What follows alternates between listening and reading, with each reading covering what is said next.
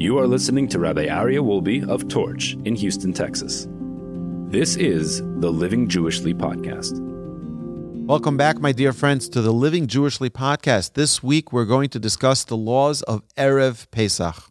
We're going to particularly focus on three different simanim, three different chapters of halacha in the Kitzur Shulchan Aruch, in the abbreviated Shulchan Aruch, chapters 107, 111, and 114.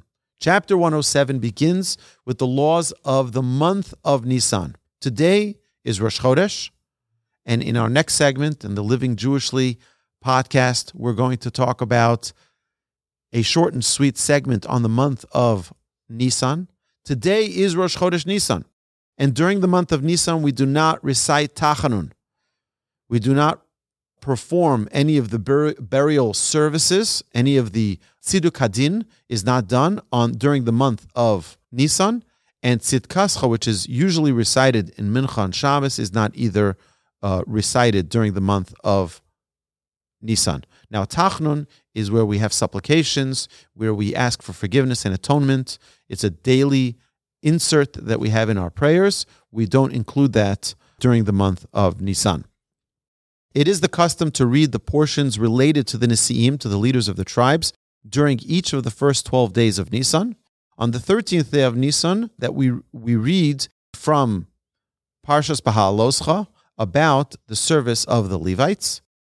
One is not to fast during the month of Nisan, except for the fast for a dream. So there's a special fast that one would have for a dream. If someone has a really bad dream, there's a special fast that they can fast to, repair what was revealed to them in that dream. For the firstborn on Erev Pesach, there's a special fast that's only for the firstborn males on Erev Pesach, because they were saved from the plague of the firstborn. And a bride and groom on their wedding day, if they're getting married during the month of Nisan, they fast. These are the exceptions, and these are the only ones who are allowed to fast during the month of Nisan. On Shabbos Hagadol, which is going to be next Shabbos, the Shabbos prior to Pesach, many recite the Haggadah from Avadim Hayinu, from We Were Slaves in Egypt, instead of the usual psalm of Baruch Nafshi, because that Shabbos, the Shabbos Hagadol, was the beginning of our redemption. It was that first Shabbos that we were already, the beginning of our redemption from Egypt has already begun. So that is the four halachas that are brought in the Kitzur Shulchan Aruch about the month of Nisan. We're going to see more about it in the short and sweet segment shortly. Yes. During the intermediary days, something we're going to talk about next week, where you have the first 2 days of Pesach, the last 2 days of Pesach, and then the intermediary days of Pesach, where those intermediary days called Chol HaMoed, if they're not on Shabbos, they're regular weekdays that have special holiday themes to them. We daven the holiday prayers. We're supposed to eat a festive meal during those days, but it's a day that it was created by our sages as part of the festive holiday, time to celebrate, but also time to prepare for the second 2 days, the last 2 days of the holiday. So you can go to the store and you can buy the things that you need. Many people utilize this as an opportunity to go with their family on a trip. They can go to an amusement park. They can go to a petting zoo. You can go places. It's not one where you're not allowed to, during these intermediary days, to turn on electricity or anything like that. You can do that. Although it's holiday, we wear holiday clothes during those days, but still it's a in-between type holiday days. So again, the first two are like Shabbos. We don't drive. We don't do any type of creative labor except for cooking. We don't turn the fire on, but we're allowed to cook from an existing fire. And then the last 2 days, they're also the same laws like Shabbos. The intermediary days, the Chol HaMoed, are days that you can do some labors. Okay? Now we're turning to Siman 111. And this is about searching for chametz. The night before Pesach, we search our homes and properties for chametz. Chametz refers to any of the 5 grains. So we're going to be saying the word chametz about 100 times now. It refers to any of the 5 grains, wheat, barley, rye, oats, or spelt, that has come in contact with water and has fermented or risen.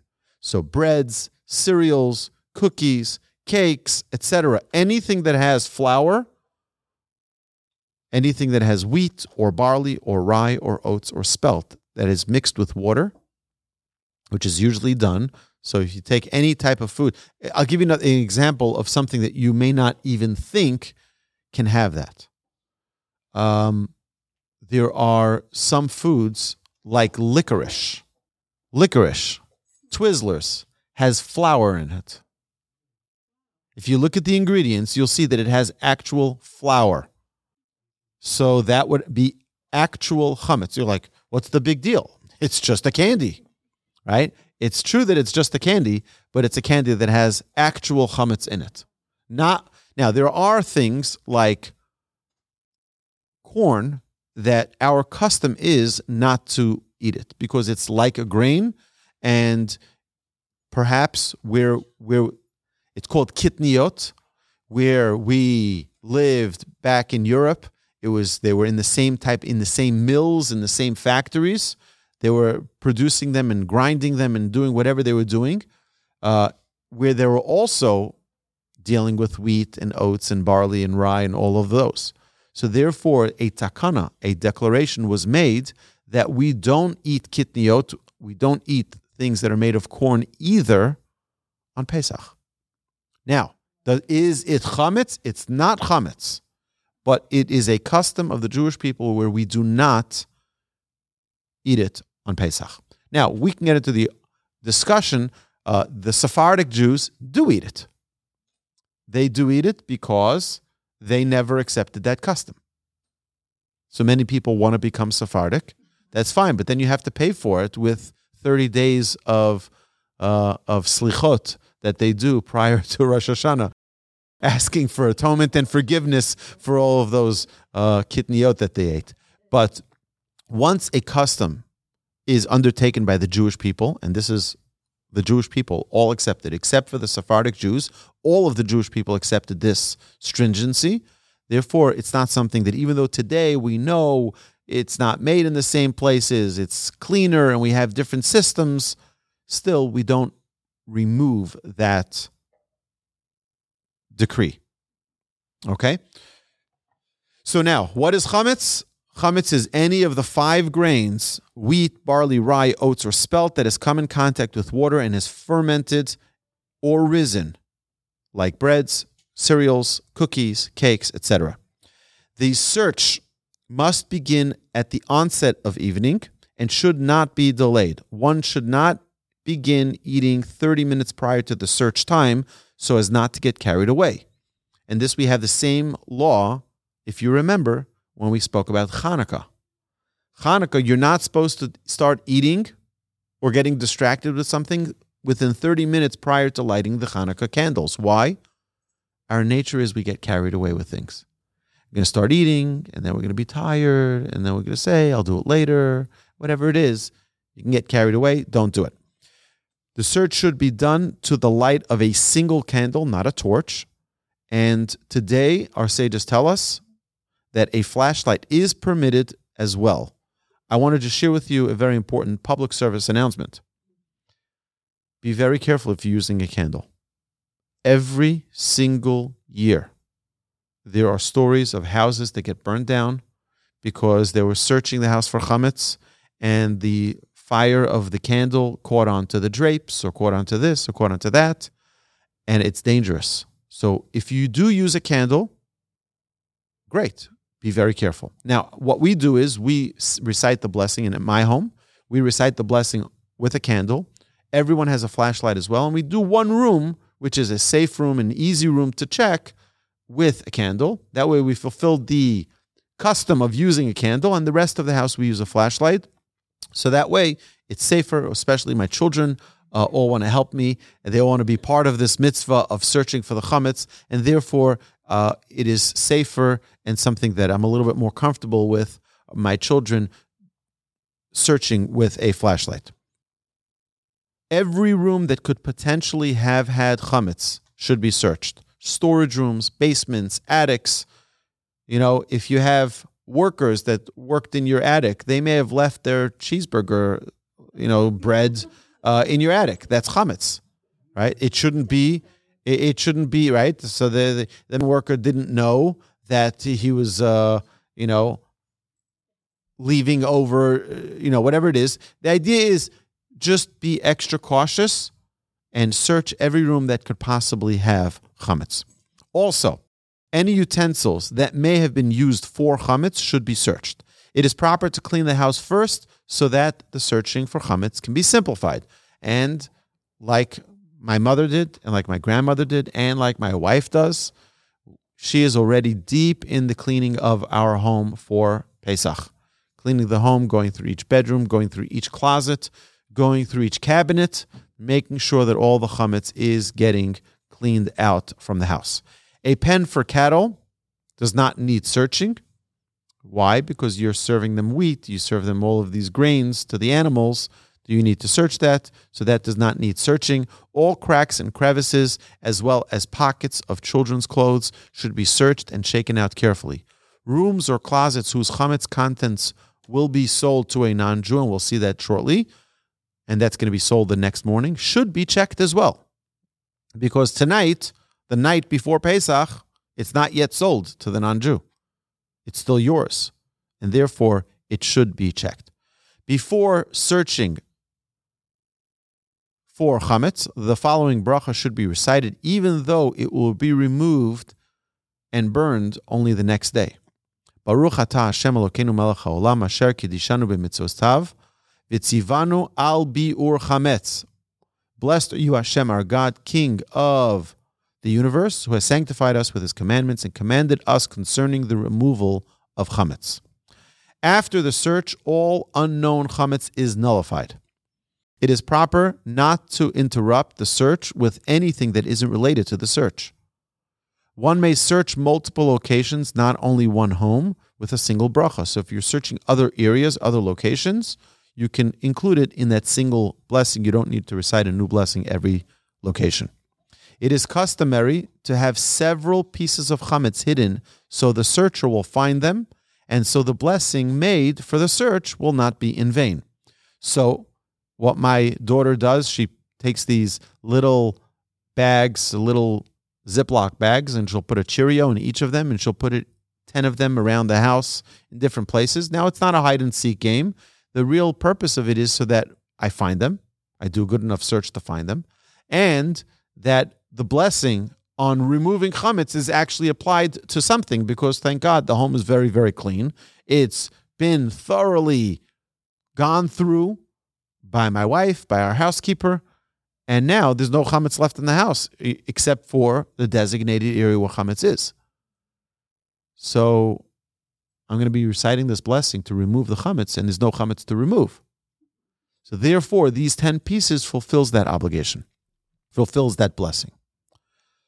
Chametz that will be sold or eaten before Pesach should be set securely aside prior to the search. Chametz that is found during the search should be set aside to be burned the next morning at the chametz burning. After completing the search, one should nullify the ownership of the chametz, declaring that all chametz in his possession is null and void and does not belong to him any longer. It is best to declare with words. The words our sages prepared for us in Hebrew, in Aramaic, actually called chamira v'chamira. The ika birshusi delo chamisi lo v'yarte delo yadanale libatel uleheve hefker ke'afra da'ara.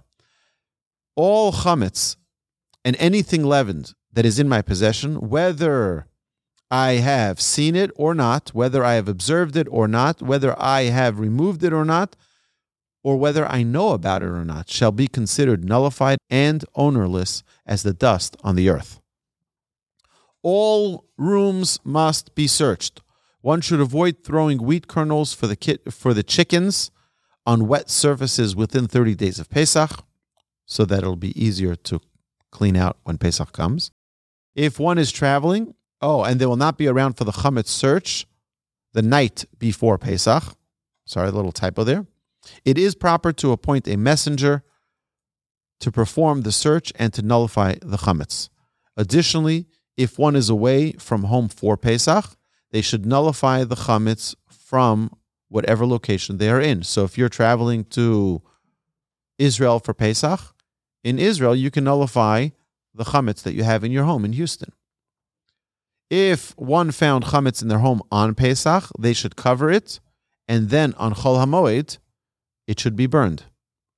If the size of the chametz found is larger than an olive size, a blessing should be recited upon burning it, which we'll learn about next week, the blessing upon burning the chametz.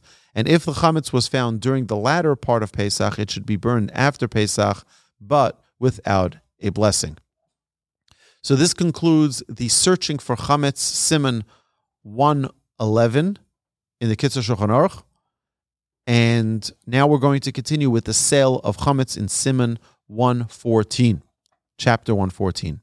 A Jew who has chametz in his possession on Pesach is violating two biblical prohibitions, Bal Yeroeh u Bal Yemotze. It shall not be seen and it shall not be found in your midst. Chametz should not be in our home on Pesach. Chametz that was in the possession of a Jew over Pesach is forbidden from being used forever.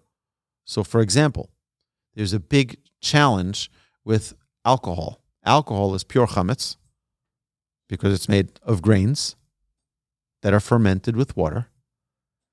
So, what do you do if there's a Jewish-owned distillery and they didn't sell their chametz? What happens? You can never, ever drink that alcohol from that distillery. Oh, if it was sold to a non-Jew, a guy can do what they want, but if it was sold to a non-Jew, then you can. And here's the amazing thing. We need to understand when we're talking about sale, it's not a joke. You'll see this in the next 20 laws that we're going to talk about. It's a real sale. What you're doing is you're giving them 100% right to walk into your house, take the chametz and eat it. It's a real sale.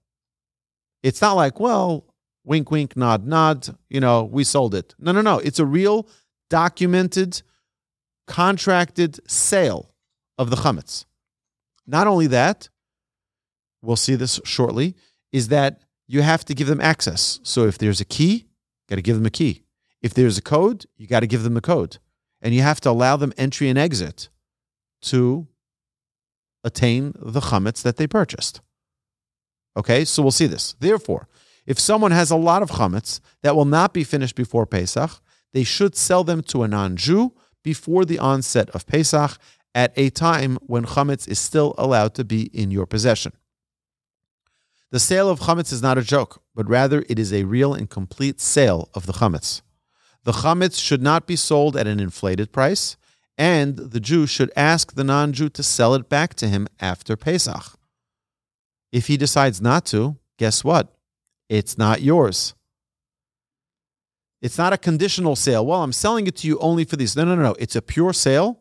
It's a contract. And guess what? You make a contract when you buy it back. The sale should not be nonchalant and casual, but it should be via a contract, a serious signed bill of sale. The chametz being sold should not be readily visible to the Jewish homeowner. It would be ideal if the non-Jewish purchaser takes the chametz to his own home. If that isn't possible, the room that the chametz is in should be rented to the non-Jew for Pesach. The sale contract should detail the exact room that is being rented and the exact chametz items being sold. Yeah, it's a real sale. Whatever is written in the contract should also be verbally explained to the Gentile. So, if it says, this closet, this room, this pantry, each detail should be verbally spoken out, not only in words that are on a contract, on a piece of paper, but tell them, yeah, in this location, you have this. In that location, you have that. The contract should be purchased by the non-Jew with actual money, and the key to the chametz room should be handed over as well. One should only sell the chametz and not the dishes or vessels that are holding the chametz. so as to avoid the need of toveling them upon return of sale. So anything that you buy from a non-Jew, any vessel that you buy from a non-Jew needs to be brought to the mikvah. When you go to the store and you buy new pots and pans, before you use those pots and pans, you need to take your pots and pans to the mikvah. Why? Because our sages tell us that in the process of making them, the non-Jew could be dedicating these vessels for idolatry. And therefore, we tovel them and cleanse them, so to speak, in a ritual bath, and now it's pure and it's holy, and now it can be used. So here's the thing. So imagine this vessel I bought from a non-Jewish company, probably made in China. I don't know where this is made. But when I bought this, before I used this, I took this to the mikvah, said a blessing, al tfilas kelim, and we're going to learn these laws soon, and then I'm able to use it. Now, what happens if I have chametz in there and I sell, this is the chametz item, you have to make sure that you're selling the chametz that's in it, not the actual vessel, because now when I sell it and I get it back from the non-Jew, I'm going to have to take it to the mikveh again and tovel it.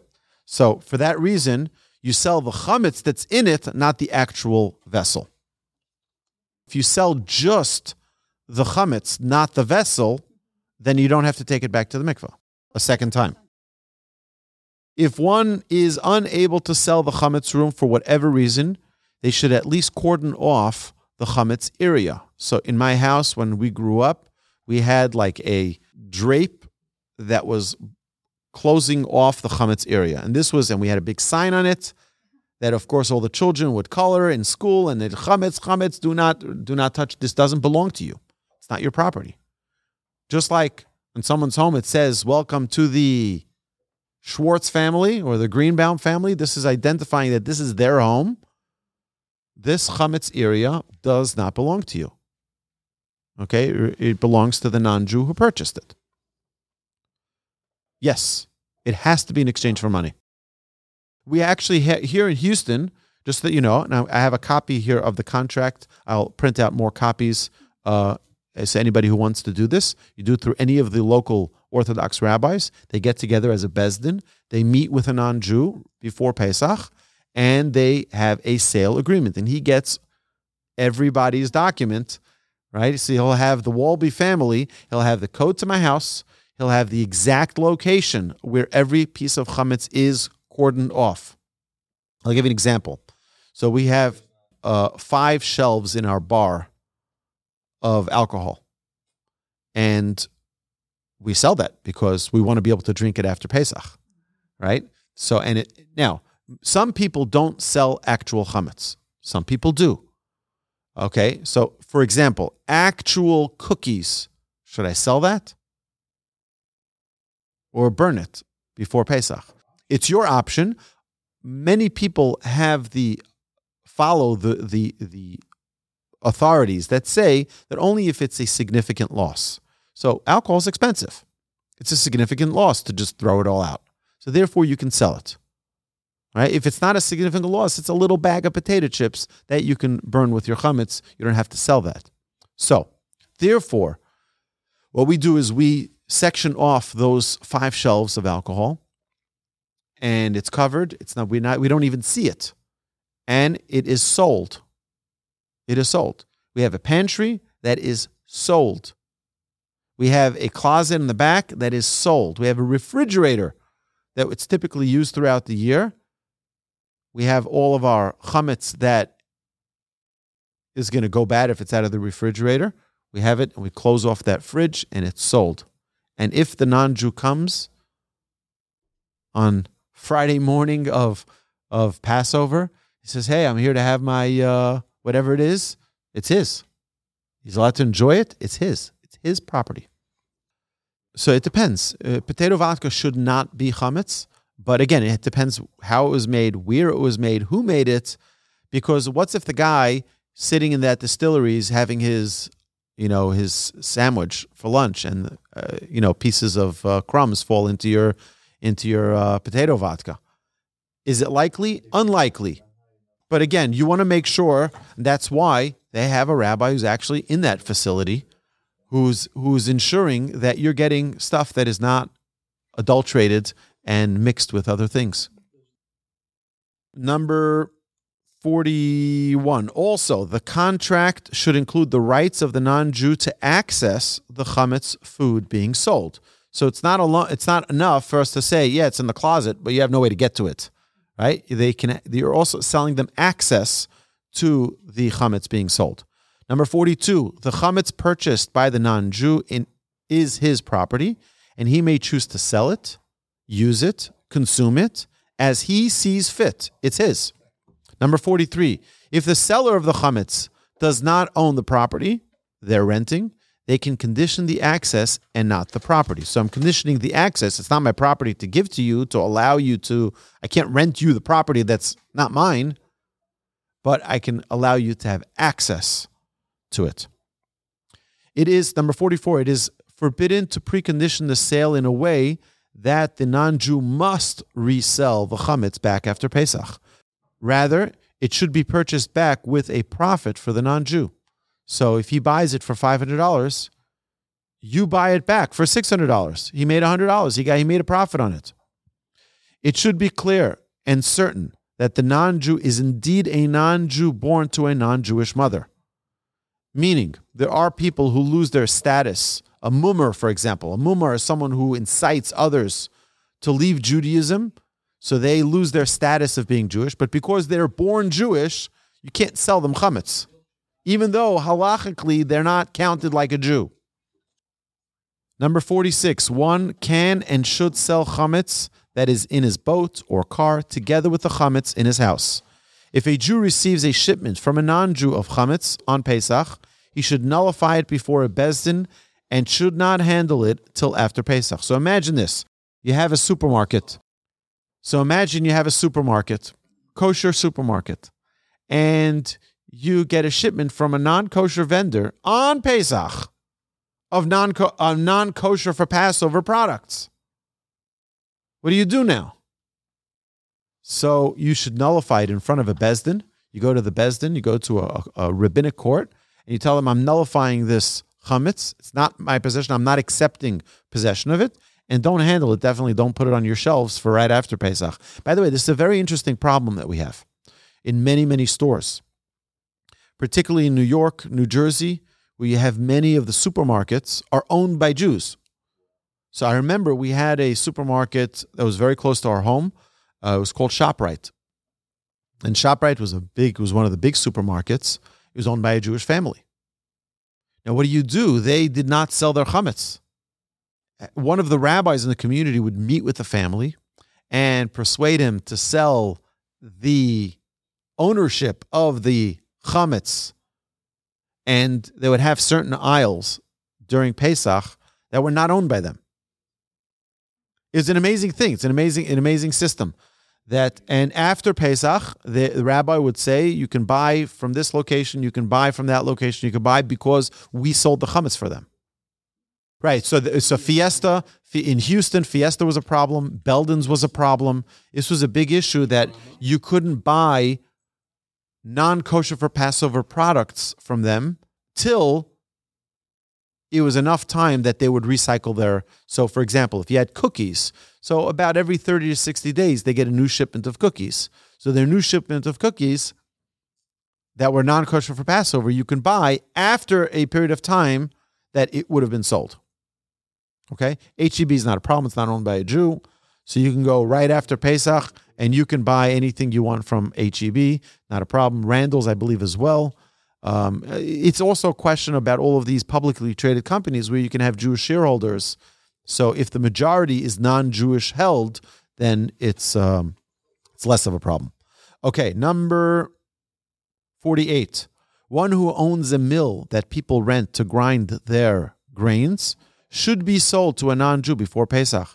There is disagreement whether one should sell their animals to be fed chametz on Pesach by a non-Jew.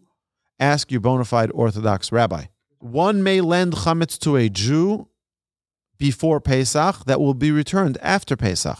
Some are stringent about this. So imagine this. Someone comes to your house a week before Pesach and they say, do you have an extra box of cereal, my kids? My car broke down. I'm not able to go, whatever. So they borrow the box of cereal. When are they going to return that box of cereal? After Pesach, they're going to go to the store and buy you a new box of cereal. That's fine.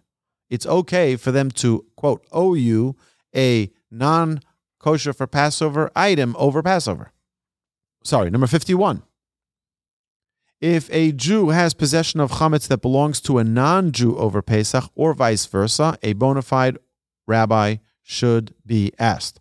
One should be extra cautious not to benefit or enjoy chametz that was owned by a Jew over Pesach. We mentioned this previously, that you're not allowed to benefit or enjoy or take pleasure from a Jewish-owned chametz item that was owned over Pesach and not sold.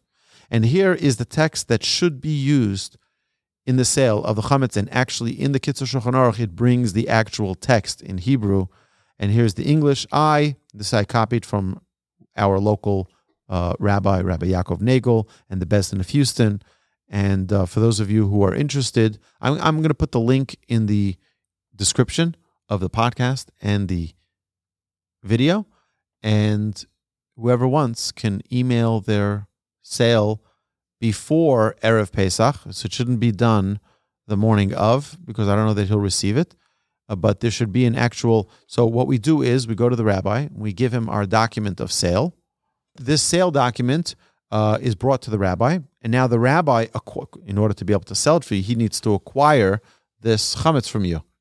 So you actually make a sale to the rabbi, and you make him a designated, as is written in the document here, I, the undersigned, fully empower as my agent, my shliach, and permit Rabbi Yaakov Nagel and or the Beis Din of Houston to act in my place instead and on my behalf to sell, trade, or give away all chametz possessed by me, knowingly or unknowingly, as defined by the Torah and rabbinic law, chametz, doubt of chametz, and all kinds of chametz mixtures, as well as chametz that tends to harden and to adhere to a surface or of pans, pots. Right now we understand what it's talking about, right?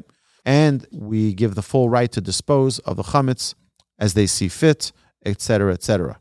Now, the rabbis will take this document, and you see it's dated. There's a name, there's a home address, an office address, and the main general locations of the chametz to be sold, but not to the exclusion of other locations. And then there's a checkbox of whether or not you're staying in town for Yom Tov, because if you're away from town, it needs to be sold early enough that wherever the location is that you're at, it's going to be sold before you have Pesach there. So if someone's in Israel, it's an 8-hour difference. It needs to be sold 8 hours earlier because you're going to be at a different location. So it goes by you. And it says if you're leaving before a certain date, then they typically sell it before that date. Okay, my dear friends, I hope you enjoyed. Those are the laws of Erev Pesach.